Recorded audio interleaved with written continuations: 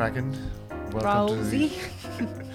Welcome to the On Meaningful Work podcast. This is a long time coming, It is indeed. and I'm not sure how would I was thinking of something to say in terms of who are you to me, like friend, muse, business partner, Dance floor dance buddy. partner. We've been through a lot together, and besides working with you, you are one of the most dearest people in my life. So it's really glad to talk to you. It's a bit weird talking with these microphones in front of us I know. because We'll forget they're there in a minute. because Anyway, so welcome. Thank you. And Finally made the cut. finally did. Yeah. So maybe to start off, what's your origin story? Like where are you from? Like where did you come from? I mean, what realms are we going to? We'll start with the Gaia, the earthly Yeah, realm. the earthly realm.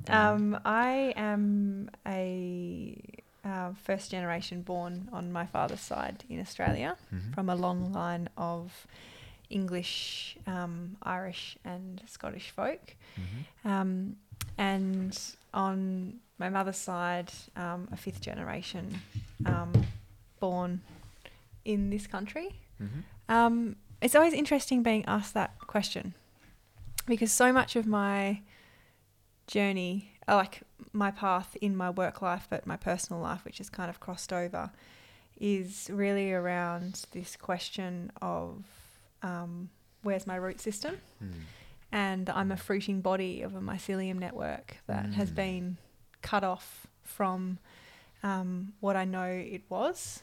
And I've popped up on this continent that I love dearly, but I know deep in my bones is not home to me. It has never felt home in the sense of an ancestry. It's home now because of the world that I've sort of created for myself. But yeah, I find the conversation around identity, or particularly origin story, something that's shaped like that the root system is literally what shapes my everyday, and straddling that discomfort in the work I'm doing, especially in Australia, and around whose land am I standing on, and how are they leading us, and that's been a story in Australia that's been horrific and devastating. For sure, and we'll definitely get into that. But is there any way that you do feel at home, or do you feel? Oh, I mean, if you asked me that question a few years ago, I think I roamed the earth quite furiously, trying to find that place of home, until I really embedded a number of practices that are real lifelines for me, especially the practice of a sit spot. And through a sit spot every day, even when I've been living on the road for years, and even though that sit spot might change a day, paying attention to the web around me wove me in, and I just kind of slowly was called back to like the greater web that we're all in. Yep. And yeah, I feel like now I feel at home when I know what the seasons and the cycles are doing, and where the birds are and what's growing in the biosphere that I'm in, and being able to tend to that in some way. I feel like I'm connecting myself back into it. But definitely it's been, there's still a homesickness for a place that I'm trying to find, which is this lineage that, is hard to find. Sure. Kind of lost. But you did grow up in Perth? I did. Yeah. I grew up in Perth, and I moved over here to Melbourne and about 10 years ago, and I've sort of been journeying around since, in the back of the troopy mainly, and but Perth's not home for me at all. Yeah. But what was it like growing up in Perth? Like, what were you as a little girl? What was your childhood like?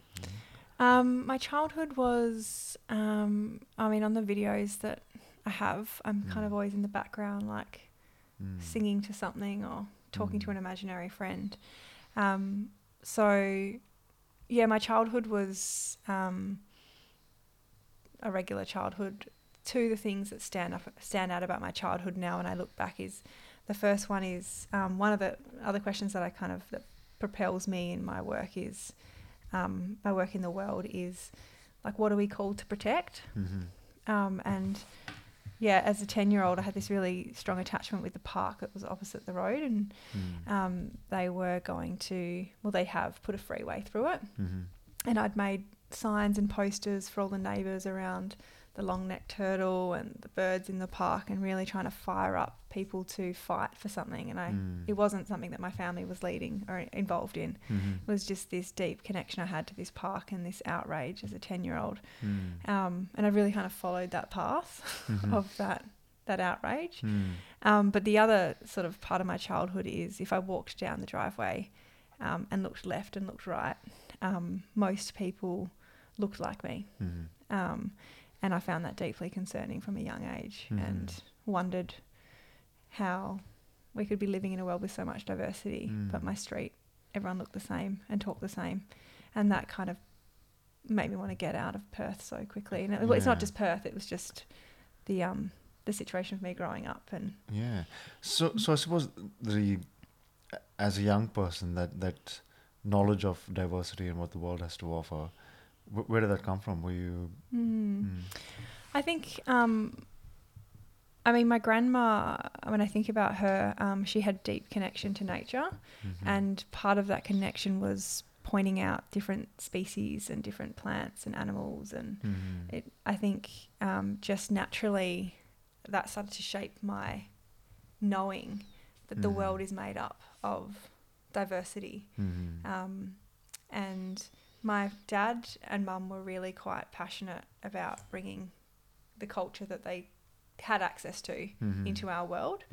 And so through music mainly. And so that also sparked this knowing. But I think the biggest thing, and it's still up in my dad's house, is my parents put a map of the world up in the living room that's the size of the wall. And it's been there since I was a child. And we would sit on the couches, and instead of like watching a TV, which we never watched, we would watch the other side, like the wall, which was the world map.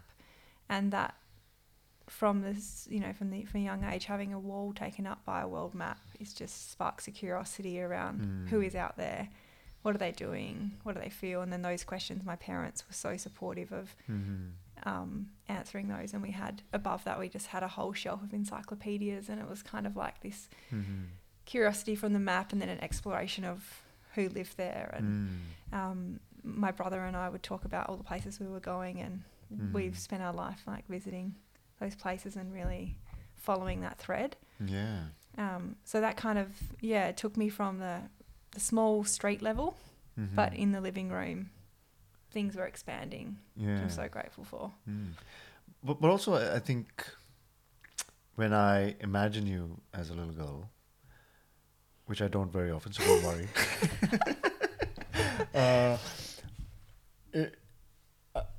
It almost feels like you were this singular flower in this field, almost like you were this singular person. Did you find this connection or relatedness within your family, or maybe it was through books or music or anything like that? Question of what, sorry? Of relatedness, like you identify with this person or this thing or this piece of art, or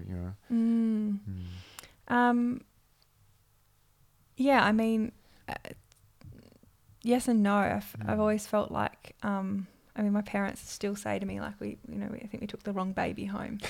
And I've always really felt like,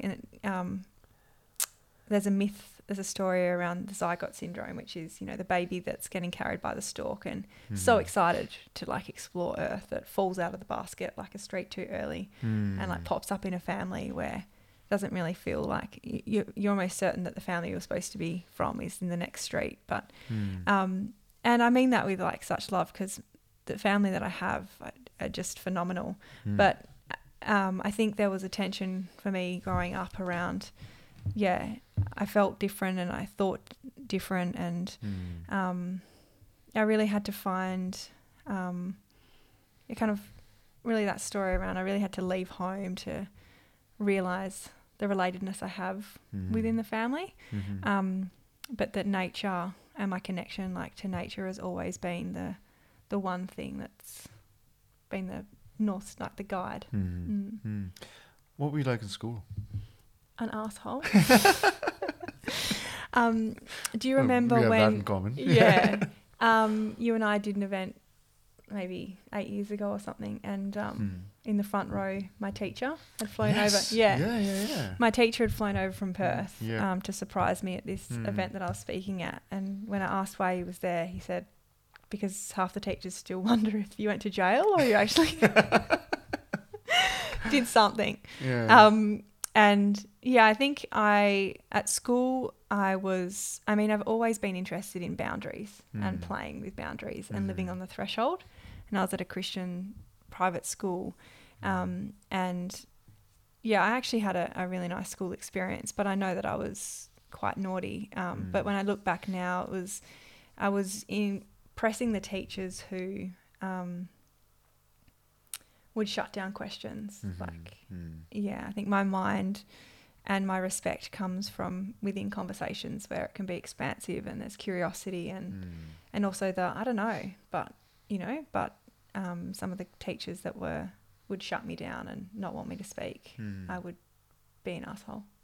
And I don't know if I've asked you this, but how do you learn best? Is it through, it's like, I don't think it's from instruction from a teacher. Absolutely not.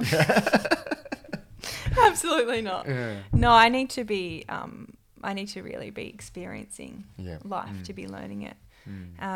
And it needs to, for me,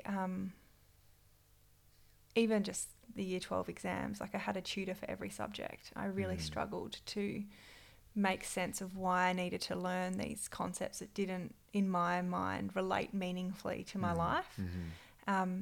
But when I am pulled to something where I can see meaning and connection, I throw myself into it, and it moves from like coming in, into my head and out of my mouth in that kind of like a loop of the head, and it weaves its way through my whole body and it becomes deeply integrated. And then I can remember things and live into things that have meaning in my life and have relevance. And I really struggled with that at school because I was just like, why are we all here? Like, what is the point? What are we all being schooled for? And what do these subjects mean? And who decides that? And can we have a conversation about that? And who actually is God? And can we talk about that? Or do we just have to recite the Bible? And these sorts of questions, I wanted to have bigger conversations. And so it was... and it was in some ways, a really lonely experience. It's kind of a strange thing being grouped with people in your postcode. And then you're made to feel in some way that these friendships and this whole thing is the most serious thing and the most important thing. And again, I'd just go home and lay on the couch and remember like staring at the world, like, I'll be out there one day. So I have to tick the boxes. Yep. And the tick the boxes thing, ironically, has become such a big part of my work, really challenging the systems that make us tick these boxes and having that freedom to question, like, why are we ticking those boxes? And surely there's a different way. And we don't all fit into this one way. With school, though, like with those subjects you mentioned, was there any subject that you did gravitate? Drama. Why does that not surprise me? I love drama, and I love English because I love writing, and they're my two loves. But I think I did geography because there was a fun camp, and I was choosing things for. It's just so strange. Just you have to choose these things, and the pressure and education in my family. Like, it's only. My dad went and studied, but in most of our family, it's not going to uni hasn't been a path at all. But it was something my parents were quite passionate about, that being an opportunity for me and my siblings. And I felt that pressure of, like, if I don't succeed in this, I've let my parents down. But I just didn't really see the point. So I had an agreement with my parents that I'd do my final maths exam, and that night I'd be on a plane to Europe as a 17-year-old, and that's the deal we had, and that's the deal that happened. Yeah. Yeah. Were there, besides uni, were there other expectations from your parents? No. No, I've never. My parents are, the way they love is very freeing, and it's really shaped my life. It's kind of just give everything a crack and be as kind and generous as you can. But yeah, the uni expectation was a big one. Yep. Yeah. How was Europe as a 17-year-old? I went with mum and my sister. They came for the first month, and then sort of dropped me off at my mum's friend's house who had never met before, and I just moved in there, and then on my 18th birthday got on a Kentucky bus, as you do, and was initiated. Kentucky, jeez. Yeah, I know. It reminds me of the time when I'd come back from that trip, and I was drinking so much fruity Lexia, and my mum came over one day and went into the fridge and popped my goon bag and was like, it's like you're on a Kentucky tour, but you're going nowhere. I went to Europe, and then came back and went to uni, and that's part of the thing, is that I really knew from a young age I wanted to do social work, and I'd organised my year 10 placement as a social worker at the hospital, and my parents said, social work's not very valued. I think you should do psychology. With this sort of misunderstanding that if you're a psychologist, you can be a social worker, and they're two separate things. So I pleased them for a semester and then changed to social work, which is But just with social work, like in your childhood or early adolescence, were there any things, any events, any yearnings that sparked that desire, or was it? It's kind of like it's a mystery in the sense that I just have these knowings. Like I just know I need to do something, and sometimes I know where they've come from, but sometimes it's just like, no, I'd never had a social worker in the family. I'd never. I don't know if I'd met one, but I think I was really interested in. My nana, and as a child I didn't know this, but as an adult I do that.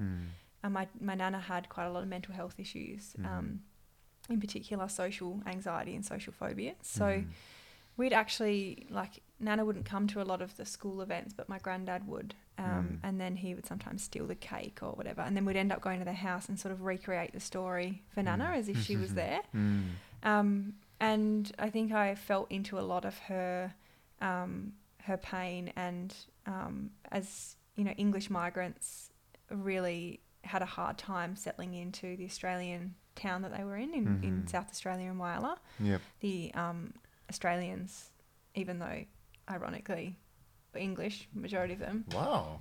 Yeah. So my mum's dad is sort of a quote saying, I've never liked never liked anyone from England, and they were really kind of ostracised.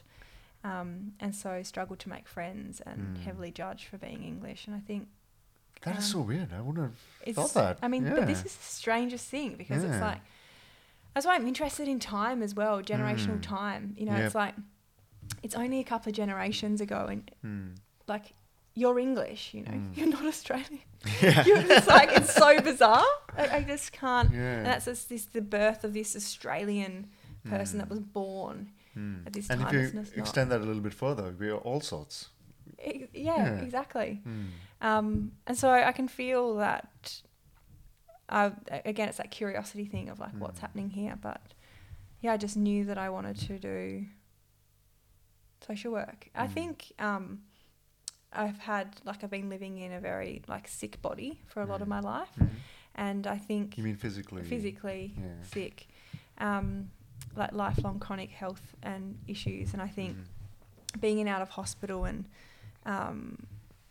just witnessing and observing the health system and people's experience in it, and personally on an embodied level, a complete lack of power and a lack of choice and agency and a lack of voice.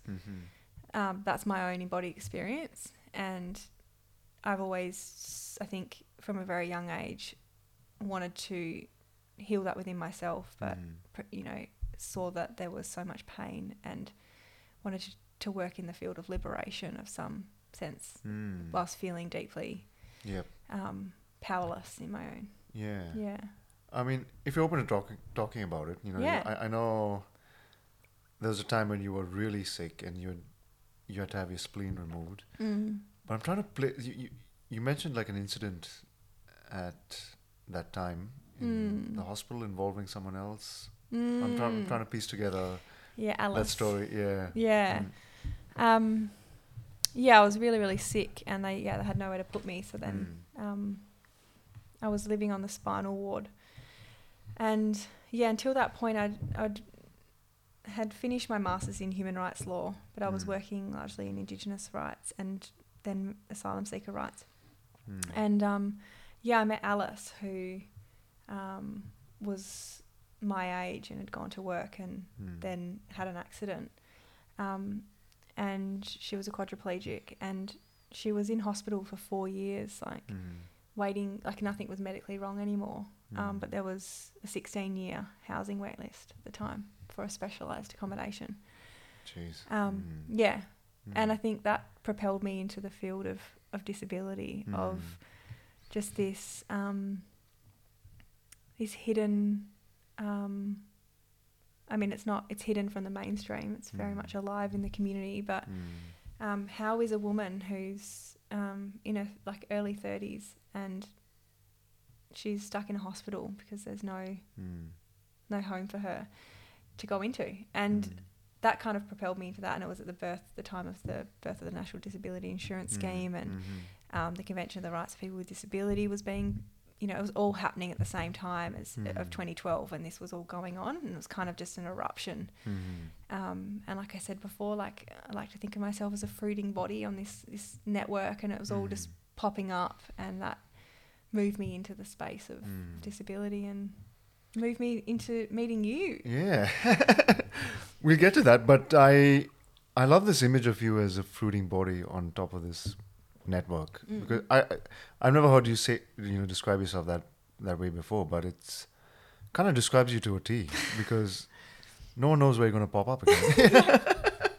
I know, my friends call me a sprite. But that feels too deracinated, I think a fruiting body is, where, and also that knowledge or consciousness or what propels us isn't of the individual. It's we're in the, it's this whole network that's moving and pulsating, and things are popping up everywhere. Yeah.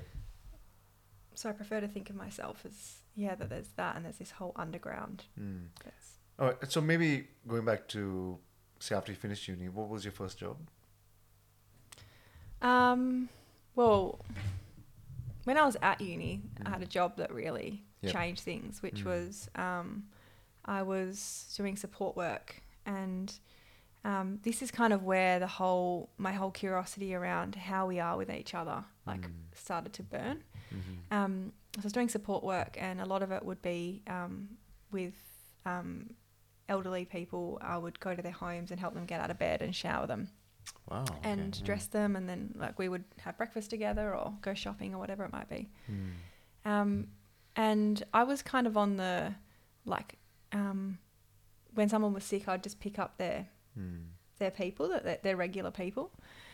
And I remember just going to a house one day, I think, looked at this note, and it said, pink flannel for the bum, blue flannel for the face. First name is this. And going into this room, I've never met this person before, and introducing myself whilst at the same time expecting a vulnerability of undressing them and showering them, and that the information that I've been given is that pink's for the, it just seemed so transactional in nature. And I'm studying social work, where these theories are talking about, care and support networks, and these utopian societies, and meanwhile in between classes I'm getting people out of their bed who haven't spoken to someone in the 24 hours since the last random person got them out of bed, and sitting in this transaction of thinking, something is not right here. More boxes to be ticked. More boxes to be ticked, but also our culture, and I talk about, meaning the culture that I'm from, or the Western culture that we're currently in, that's dominating, is exacerbating this dehumanized transactional approach to care. And we ask, where are the elders? Well, the elders, where are they? And when did they deserve, a little note with the flannel for the face and a flannel for the bum? When did we get to that? And so that was my first job. Like, that was my job during uni, but that really has stuck with me. It's like these questions that have come up over my life. Where's my root system? Where are the elders? What's the network that I'm part of that's, facilitating my fruiting body? These are questions that have just been shaping my psyche for so long. And as I, learn more and hear more and listen more, they just keep on getting deeper and deeper. And with that experience, it was more, I suppose, it was the transactional nature that stuck with. I mean, it wasn't the transactional nature that stuck with you, but the lack of kind of connection and the lack of, I suppose, acknowledgement of this person who is an elder. I mean, it's kind of, for me, how I want to live, or in how I want things to feel, is I want things to feel relational. I want people to feel connected. I want people to feel valued. And that's the opposite of that. And that makes me question why. And that, for me, in my work, is the symptoms and the sickness of the post-industrial revolution. And we're getting to the, I hope, the later stages of this disease, but this is what we're feeling here. And it's the hard thing has been, how do you work as a social worker in a sick society, where, because it's how we treat our elders, and that experience is indication for me that things are sick. And that, it's also, I think, a cultural question where here age is kind of dehumanized, whereas youth is celebrated. I mean, ageism is rife. And even having these conversations with Dad at the moment, who's thinking of retiring, and really wondering what his value and purpose is, when he has so much value and purpose. It's just that it's been tied to a specific role, rather than being tied to him. And I think that's a question that most people ask at some point. And I think also the question that I sometimes struggle with this podcast, because it's called the On Meaningful Work podcast, is that there is a distinction between meaningful work and a meaningful life. And usually they're not always, correlated. Like, you're not defined by your work. I think, I mean, just before we started, I said to you, what is work? I think,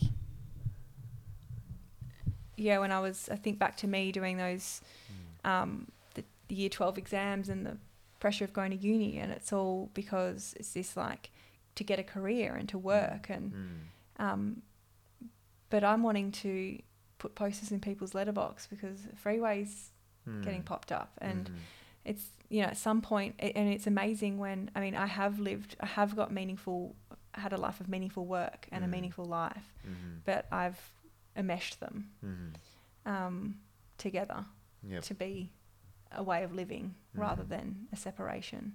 And that's a privilege that I acknowledge that has been able to happen as well.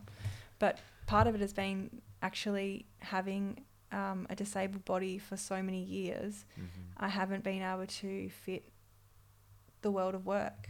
I need more sick leave. I need more days off. I need flexi hours. And all these things don't fit into a typical employer, package, which has been a blessing in disguise, because it's meant I've had to think, really creatively, but also slog hard to carve out a life where I can work and to eat, but also follow like the burning passions inside of me. And I'm grateful for having sickness to be able to, in some way, being able to be forced into a position, even though there was a lot of heavy reliance on my parents, which is another privilege. But I didn't fit the world of work, and I didn't fit the world of work because I didn't fit the room. And in the room, you have, again, more tick boxes of the things that what people want to employ. Who is the person a place wants to employ, and I didn't always tick those boxes.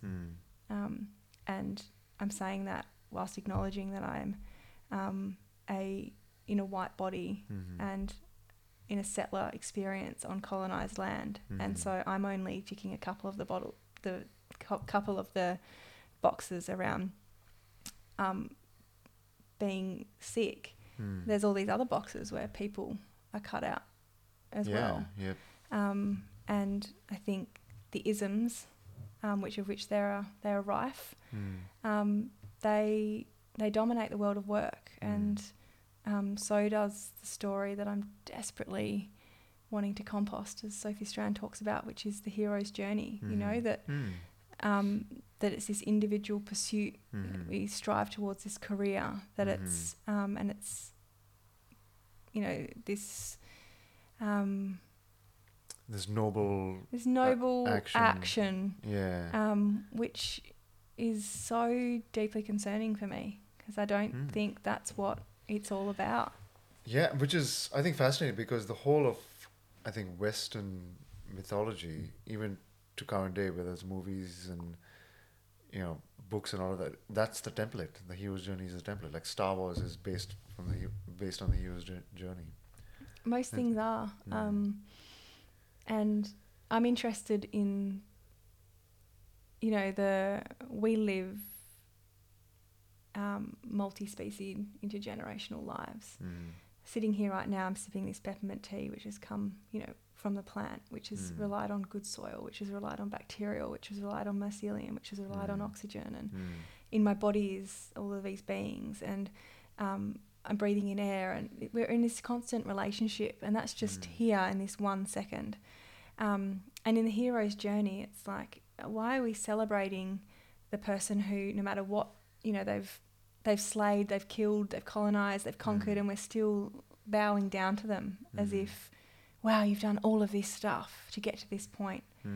But I'm interested in, and who's holding you there, and who did you step on or rely on or depend on to get there? Because we don't live independent lives. We're completely dependent on each other. Yet our world of work has kind of stripped away that whole story and just taken out the individual. And with that, you have, I feel like that leads to extractive culture, exploitative culture, transactional culture, and that's, I feel like, the opposite of where I feel like we should be exploring. It sounds to me, though, that you've had, maybe it's not a hero's journey, but you've had a journey similar in the sense that, there was this sense that you didn't fit in, and then you kind of went on this wanderlust to try and figure out your sense of place, your sense of who you are, the sense of, I suppose, kind of how, I wouldn't say limitations, but using your, what others might consider, your limitations, to then see how you can maximize those to fit into this world. So that's kind of a journey in itself. It is a journey in itself, but for me, it doesn't fit. If it fit the hero's journey, I would have died. I think the question is, the hero's journey for me is around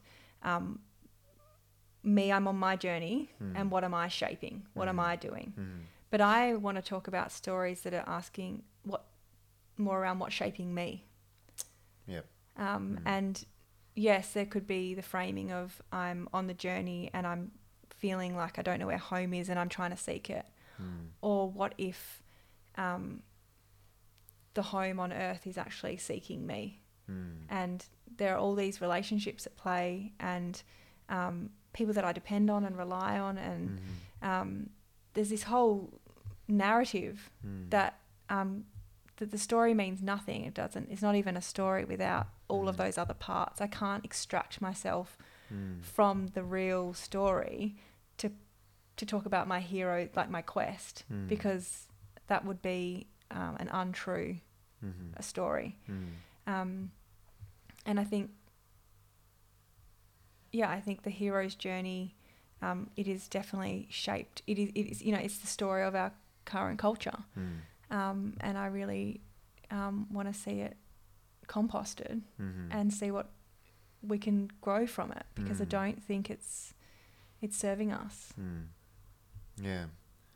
Well, maybe I'm going back a bit then and into, say when I met you, you were kind of on this, I don't want to use the word journey, but you had come to a place. We can use the word journey. Scared to use the word journey now. Oh my gosh. We had come to this place where you were working in disability. How did you come to there? To disability. I came out of hospital and I had finished my master's in human rights law, wanted to work in the policy space. And circling back to the Kentucky tour, a woman I met on the Kentucky tour who was my favourite friend when I was 18. I need to go on a Kentucky tour. I know, exactly. She had a friend who's an absolute genius, brilliant artist, Lauren Matthews, and she was leading a CEO of an organisation in early childhood disability, and hooked me up with a job. And as I said before, I had my own experience that was still very much in the depths of the NDIS was being birthed, the UN Rights Convention of People with Disability was being adopted and signed by Australia, and all these things were happening, and it just was like a is it Dorothy in The Wizard of Oz when she's in that like in the tornado? She's in the tornado. Yeah. I was in a tornado of like change. Did you end up in Kansas? I don't know if the NDIS is Kansas, baby, but actually not to kind of poke the bear, but could you describe what the NDIS is?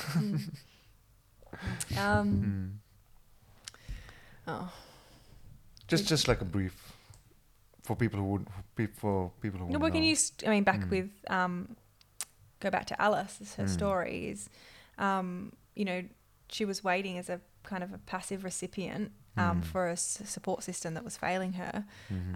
But at the time, disability supports were funded by the state, and so there's 100 spots. Like that's for the purpose of the story, 100 spots, and you wait till a spot's available, and then you get the supports you need or the home you need or whatever it might be. So disability organisations were funded by the state and to deliver these supports. The NDIS turned that on its head by funding the person to buy the supports that they need. So in that case, Alice would be funded to access the support she needs rather than wait for the state to have a spot for her. So it completely overnight radicalised disability rights and access to services, and it also overnight turned disability organisations that were, funded by the state into competitive, profitable, or even not for profit. So it went from a funded system to a market. Went to a market model overnight, and that was wild. It was, and this is kind of getting to the point where we met, but and I suppose probably one of the first conversations we had was around this kind of Wild West almost of you traveling to the trial sites, and people are just so scared, they had no idea what was happening. Yeah, do you want? Yeah, I got in my car and just drove around Australia. I was really interested in being a bridge between children and families. I was working in the children and family space. So children and families, the services that they wanted to access, and the government who was rolling this out. And it was a big experiment and a big test. And at the start of it, there was a lot of it was a trial, and so we got to, the feedback loop was quite strong. This is the experience of families, and this is what services are experiencing, and then kind of responding to that. And now it's a beast that's harder to shift and change, but still phenomenal people working in it. But yeah, traveling around, I think for me, I realised that I love what I'm here on earth for is listening to stories. And I think that in the whole tornado, the stories of people's experience was being left out. And because they always were left out. I mean, the question of, where are people around the table and who's actually making decisions? It's that, people making decisions for people or on behalf of people. It wasn't being led by people with disability. And so, yeah, I travelled Australia and had those conversations for years and years, really, being that conduit. And services, there wasn't enough. There's a workforce apocalypse. There wasn't enough, and there isn't enough services to meet the demand. Yeah. And I suppose the conversation we had was, because at the time I was working with startups on their business modeling and service design and so on. And the conversation we had was really like the start of something for us. Yes. Yeah. Yes. Yeah. And yeah, we got together. We started a little company called Balancing Act 3. And like for me personally, it was one of the most exciting, meaningful things that I've done, because I suppose my skill set, whatever it was, just being applied to this was really something. And I learned, a lot from you in that. And just about what I learned was really about kind of people and who they are and how they are defined, and they're not defined by just their bodies or how able they are. There's this whole story around them that's usually not seen. Yeah, I think the thing I loved about Balancing Act, and I mean where the name came from, Life is a Great Balancing Act, is that what happened is that the bridge between business and humanity and innovation got kind of built in a night, because services had to adopt business models of which they've never needed before, because their funding would come in guaranteed every month, and that would pay the staff, which would, so overnight they're having to do that. And the best thing about it was overnight people are saying, I don't want your shit service anymore. Yeah. I don't want to go on your bus to bingo. Like, I want to be going to gigs. I want to live my life, because this ableist society we live in, that just like the whole setup of what the belief system of what people with disability, how they live, what they yearn for, what their desires are, is just absolutely smothered by an ableist system that just threw a bone. And that uprising was powerful, and it's like, I'm not, if you don't meet these needs, you'll go out of business, which is a good thing, Yep. And I loved working in that innovation space. It was just, we just saw the creation of the response to what people needed just blew up. Yeah, but also it was a response to what people needed, but there was, this is say around 2016, there was a lot of denial as to what was needed internally for organizations, for these service yeah. organizations. And, one of the first workshops we ran, and just the conversation around business and revenue, that was just anathema to people. We could literally saw people just cower in their Yeah. seats, and Yeah, and yeah. but it goes back to the flannels. And hear it all the time is that services would say, we're not in it for the money. We don't want to talk about dollars. We just want to, we're here to help. And the other side of that, it's like, well, I want to pay for a service because I want a high quality service which helps me live the life I want to live. And yeah, there wasn't any business vernacular really for people to adopt, but there was high expectations by the community of saying this is what we want. So rapid change, and with rapid change also comes, or market opportunity comes, businesses that had the money and had the know-how that dominated the market, that weren't necessarily the ones who had the relationships and were embedded in the community. They were the ones that could market themselves well, and that's been a shame as well to see the erosion of community-led, community-based organisations who, I guess, got a little bit left behind but didn't have the resources to know how to pivot fast enough. And to see that happen in disability services has been heartbreaking, especially working with those community organisations. And for a long time I've advocated that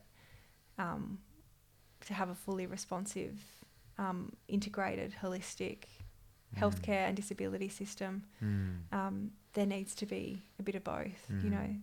The individual control is phenomenal, and never take that away, but that there are some things that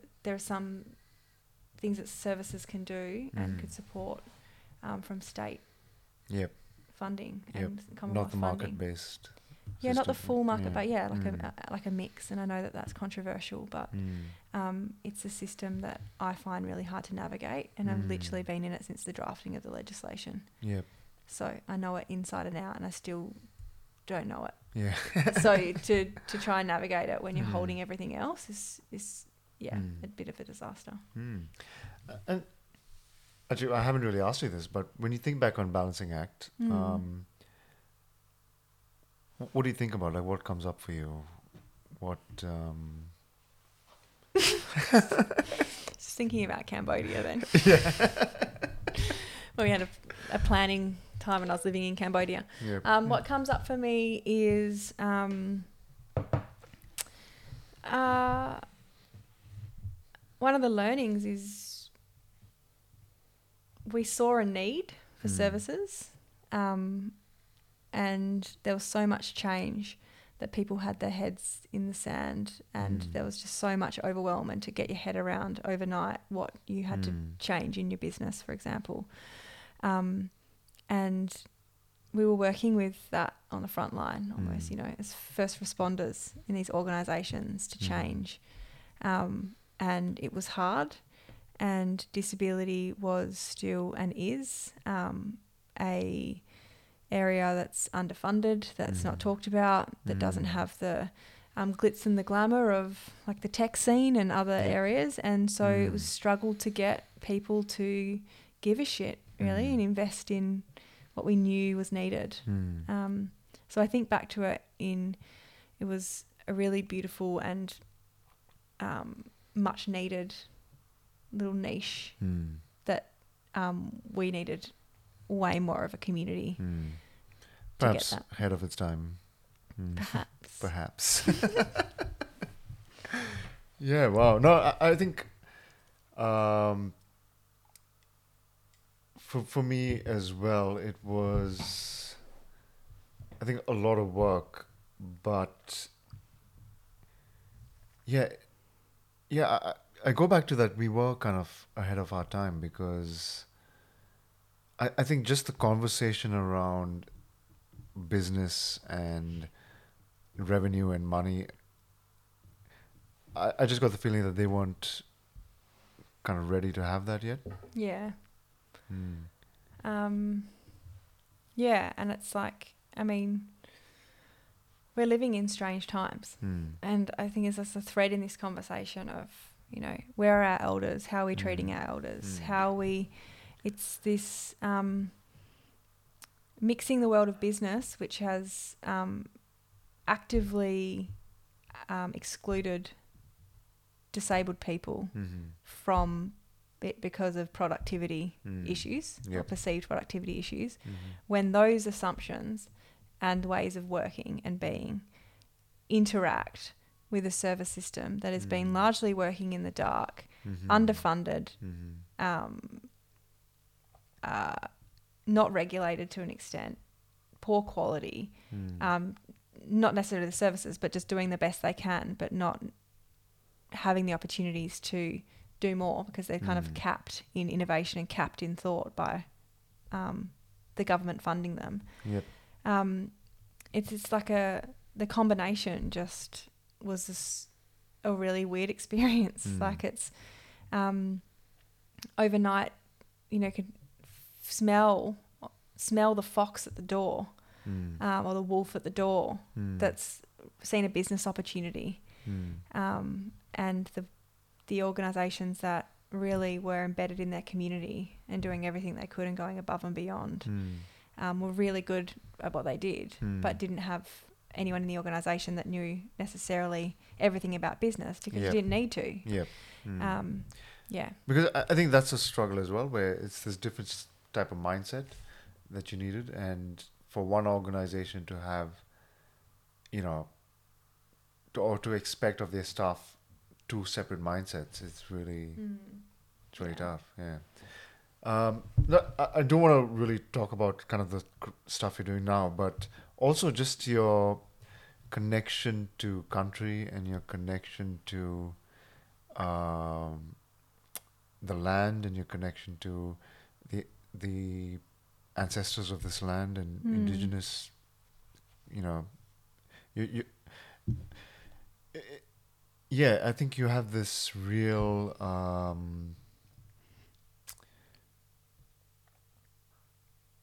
it's more than connection. I'm trying to figure out the word, but there's something that's so deep that I think it's the question I started with is, what is my root system?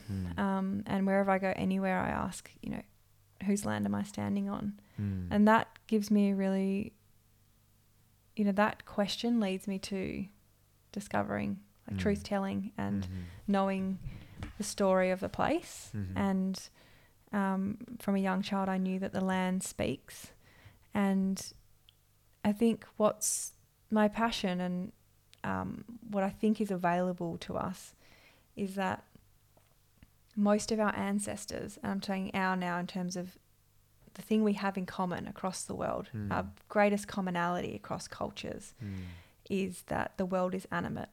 And that it's only since the rise of agriculture and then the Industrial Revolution that we have taken the animate out of everything. But actually 99.9% of our of our ancestors, no matter what our cultures were in deep relationship with the land. The rocks were the grandfathers. They knew when the crow lands on your house, there's a message there. You know, when the bird sings, like there is this deep knowing and relationship and a prayer to gods that bring rain and a prayer to the gods that bring the harvest, and we have this ritual, and this is not me and thankfully this is not me appropriating anyone's culture. This is something I can say I had once upon a time, and actually the cells in my body are made up of more of that time than they are of the recent time that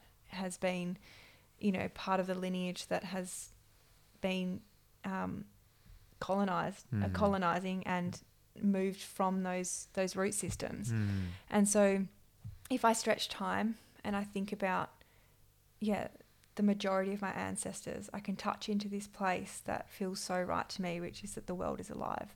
And that then, because I live here and I live up in the Kimberley, and for me that area is deeply spiritual, and the veils between the world is very thin, and Aboriginal culture is strong and centered, and time is different. And so I've been able to experience that and be welcomed into that. And I found that really, that is what's healed me, because in my looking at the map, in my looking left and right on the street of why does everyone look like me, and in my yearning for diversity, and my yearning for where is my root system, this common thread is something's not right here.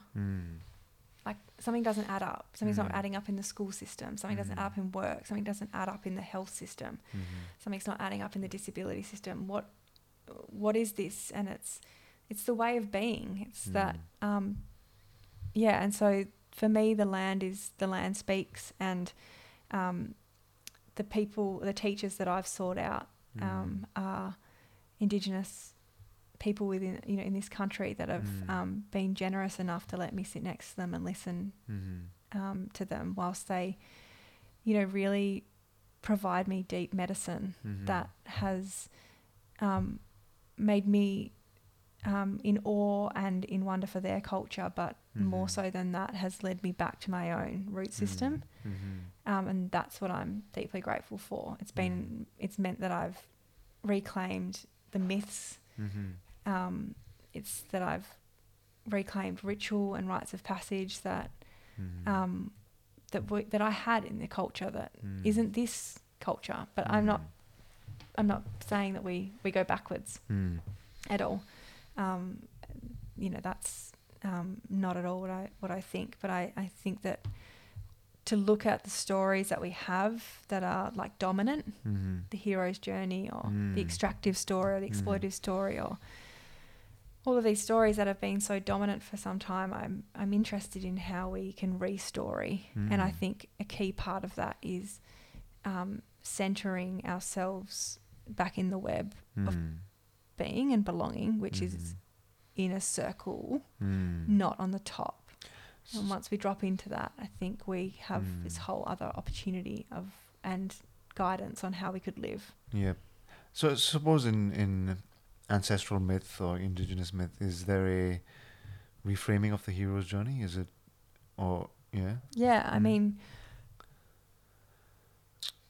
in so many of the myths because myth is born of a place, and again, we are a culture of I'm talking about my culture as oral storytellers, as much of the world was, and that the text that we use and the written language then started to take some of the meaning out of the oral stories. But like the fruiting body, they would pop up for that place, and then they would evolve into the next place and make and in all the myths, there's always the trees that speak and the rocks. It's a complete animate experience. And I think... What was your question? No, just going to go to hero's journey. Yeah. I just keep saying foxwoman when you're speaking of myth for some reason. And I don't think any of those... Like, yes, there is this... those myths have been taken now to portray and be used as this justification for the human experience that we're slaying and that we're conquering. But I think there's so many other sub stories within the story that have been like shut down or cut out, but they're bubbling and they're rising. Yep. And I don't know if you've ever read the carrier bag theory. Phenomenal essay about the opposite of the hero's journey. And I think that's those sorts of stories, the stories that talk about community and the collective, and that not being just a humanistic experience, that being one of an ecological one and a multi-realm one that brings in that is actually makes us think about us, not I. Yep. And that's liberating. Like if you can wake up and think about we, and and the relationships that we're in, as opposed to just me and my thing. I feel like it just takes the pressure off. And it's kind of back to the time thing, is it's not about what I'm doing in my lifetime. I'm getting up every day thinking about 7 generations from now.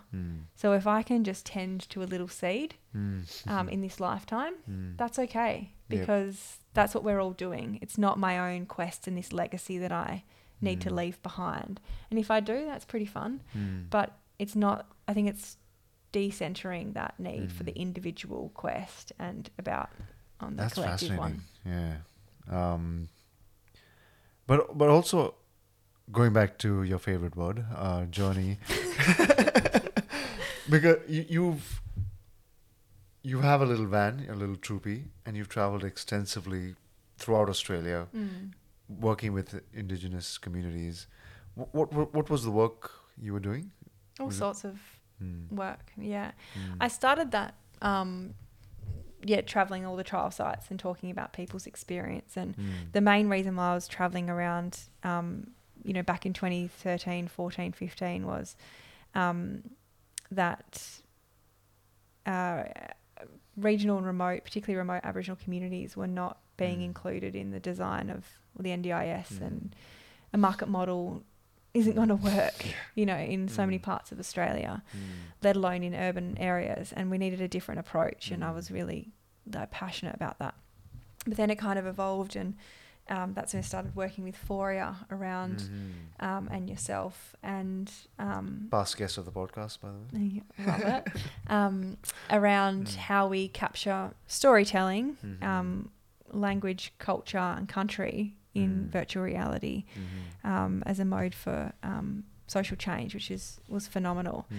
And that's just evolved into different projects and work over time. And I think being in the troopy, a number of things is possible in that you're not just driving in and driving out of somewhere, or flying in, flying out without the relationship. It's not transactional. Yep. It's being able to pop up somewhere, stay for as long as as long as you want, make cups of tea out the back, be able to store heaps of biscuits in the back, and kind of have a little mini roving home that I was invited to sit down and listen, and I had the gift of time. And I think we don't spend enough time with each other.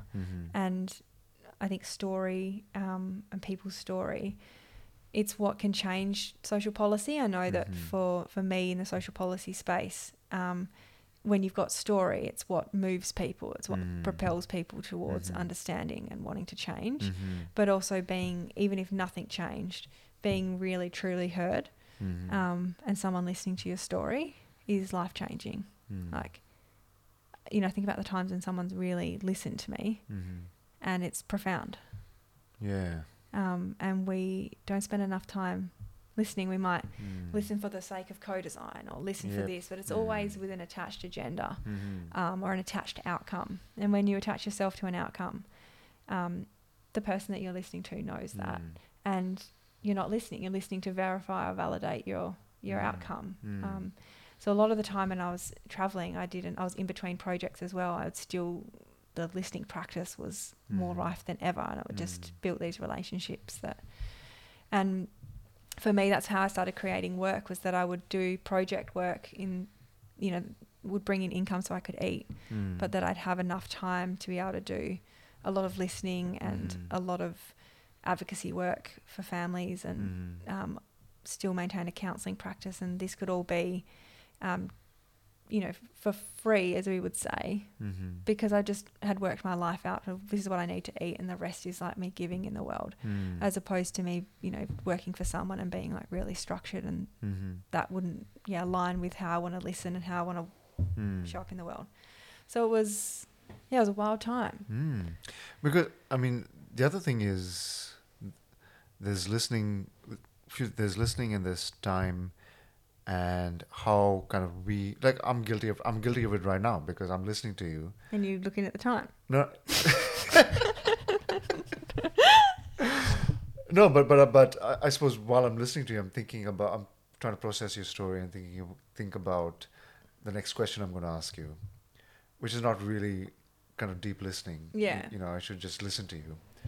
But I suppose what you're talking about is this relationship between listening and time, and how that's so different in like an indigenous landscape where time is Stretched. and it's spread out, and even conversations are circular Yeah. and not linear. Yeah. You know. Absolutely. And it's about relationship. And that's what I've been yearning. Like, that's the missing thing for me is my life. As I was saying before, like, I didn't feel like I belonged anywhere for quite some time. But it's because it was literally a perspective shift around going from thinking it's me in the world without relationship to somewhere, rather than I'm actually, like, in the split second you can change to thinking around what am I in relationship with, which is then all of a sudden you're in a million relationships.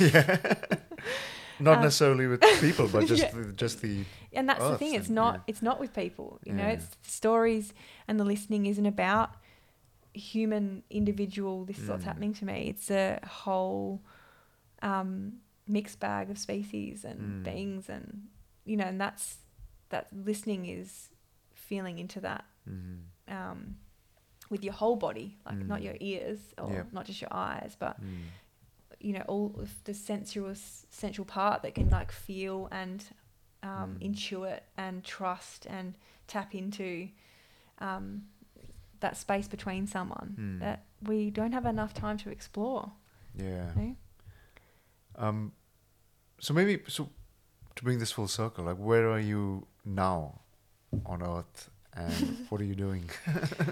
Doing lots of different things, as usual. But yeah, as I said, moved up to the Kimberley, and what I'm really interested about that is tending to land up there and bringing a lot of friends up throughout this year for very many different reasons. One of those is a walk that's happening on country up there, on Mangala country in July this year, which is really a fight for the Mangala people's country and fight against fracking and mining. So that's happening, but tending to the land up there, and this land that's been obviously stolen and then smashed with farming and cattle, and so we're trying to regenerate that, but I don't yet know how to really plant. So I've been doing a lot of Googling. But I'm really interested in a bridge between the East Coast and the Kimberley as well. And there's a few of us that are really feeling into that. So that's there. I also work for an Aboriginal controlled organisation on a few different projects, but largely looking at centering traditional healing back into the mental health and counselling service system, which it's never been in before.